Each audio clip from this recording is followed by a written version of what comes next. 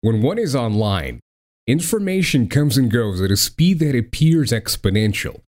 Such a blistering pace can be maddening enough to sap the sanity of anyone who wants to make sense of it all.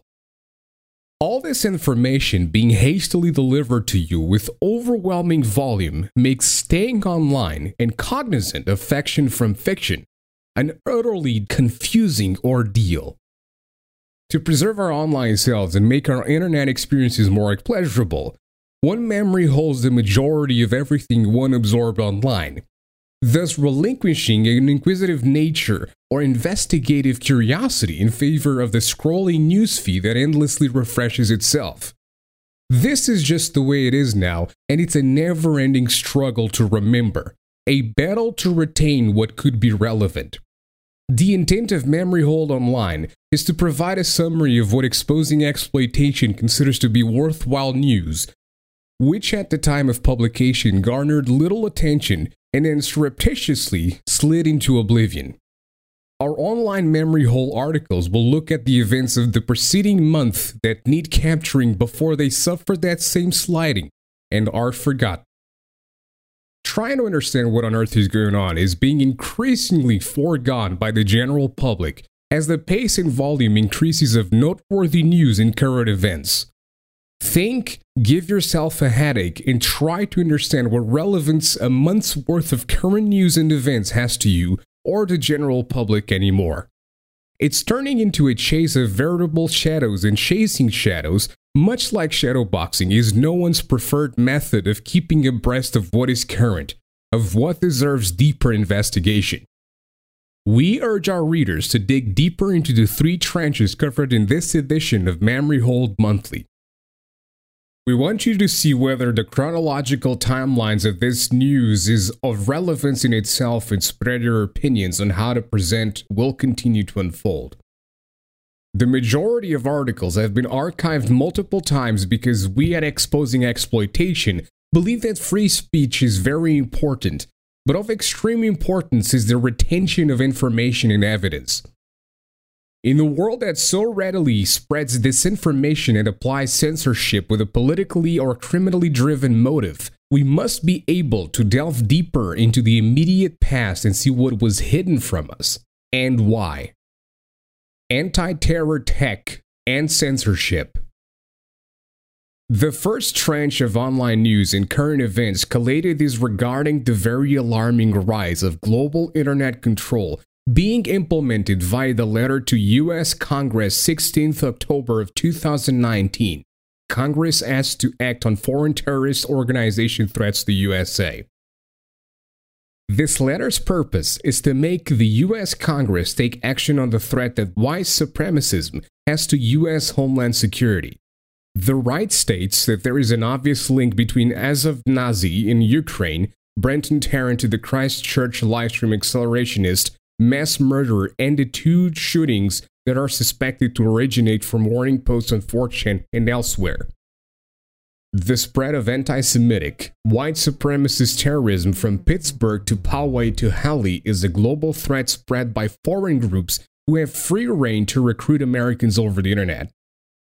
Regardless of whether he may be correct, to some extent it's true, malicious, brainwashing, bad actors operate online in many places, at times unhindered or with the blessings of the platform they operate on. It is difficult, if nigh impossible, to see agencies combat this effectively. Some weeks later, we see a possible solution be offered in the form of a dystopian-sounding pre-crime tech answer delivered by HARPA.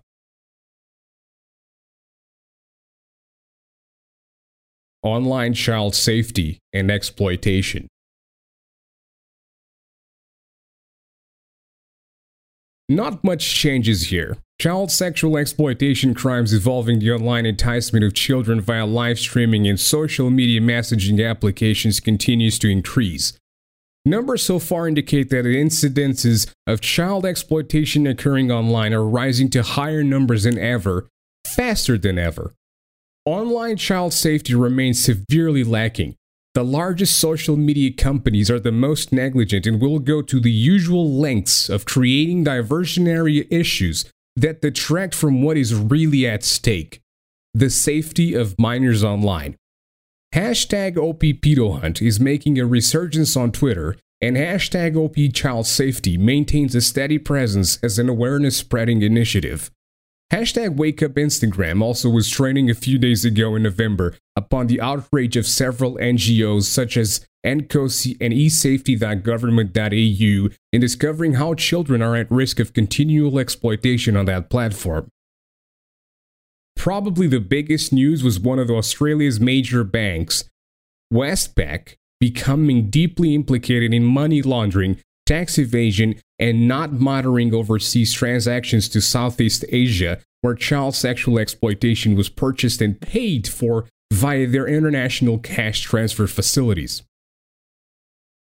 The transfers, which Australia's anti-money laundering federal agency AUSTRAC mentions in its statement of claim, went predominantly to the Philippines, either for the payment of live-stream sexual abuse of children or payments to arrange child sex trafficking/prostitution for when they would travel there. This case will be one to follow as a prime example of how global child sex trafficking operates financially and is facilitated via channels which are not much different to what the general public has access to.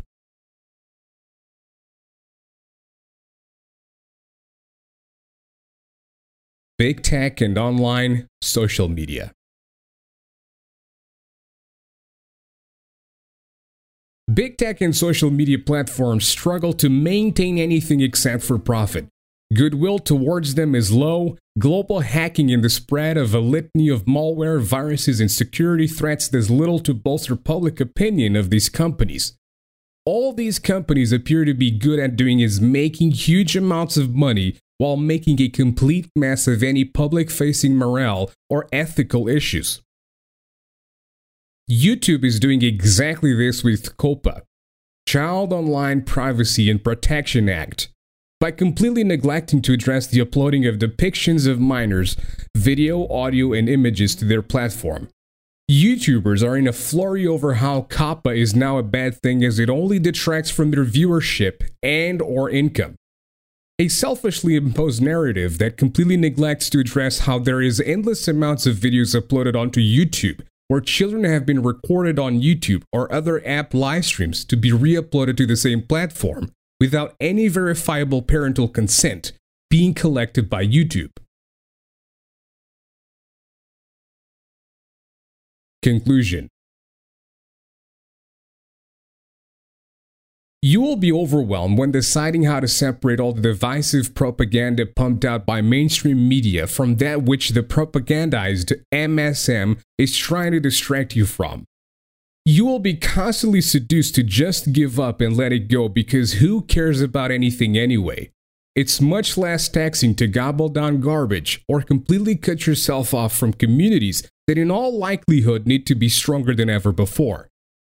Think of why an underlying narrative could exist in approaching any commonly accepted source of information.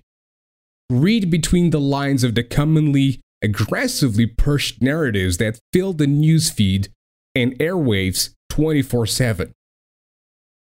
Why are you meant to consume MSM dogma without questioning it?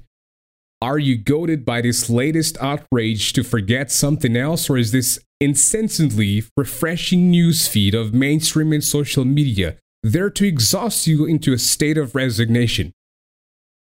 How do you separate the wheat from the chaff and be confident in your ability to make value judgments as to what is wheat and what chaff? Maybe it's all chaff, full of mold spores that will make you hallucinate then die, so maybe you don't bother at all. Exposing Exploitation understands this mindset and how it can affect everyone without anyone being aware of its effects. Believe us when we say that there is more at stake today for our future that can be expressed by our current vocabulary. So let's manage these unknown risks as best as we can with the means currently available to us and be prepared to investigate, expose, and educate as many people as possible on those risks which will be coming for us and our children soon.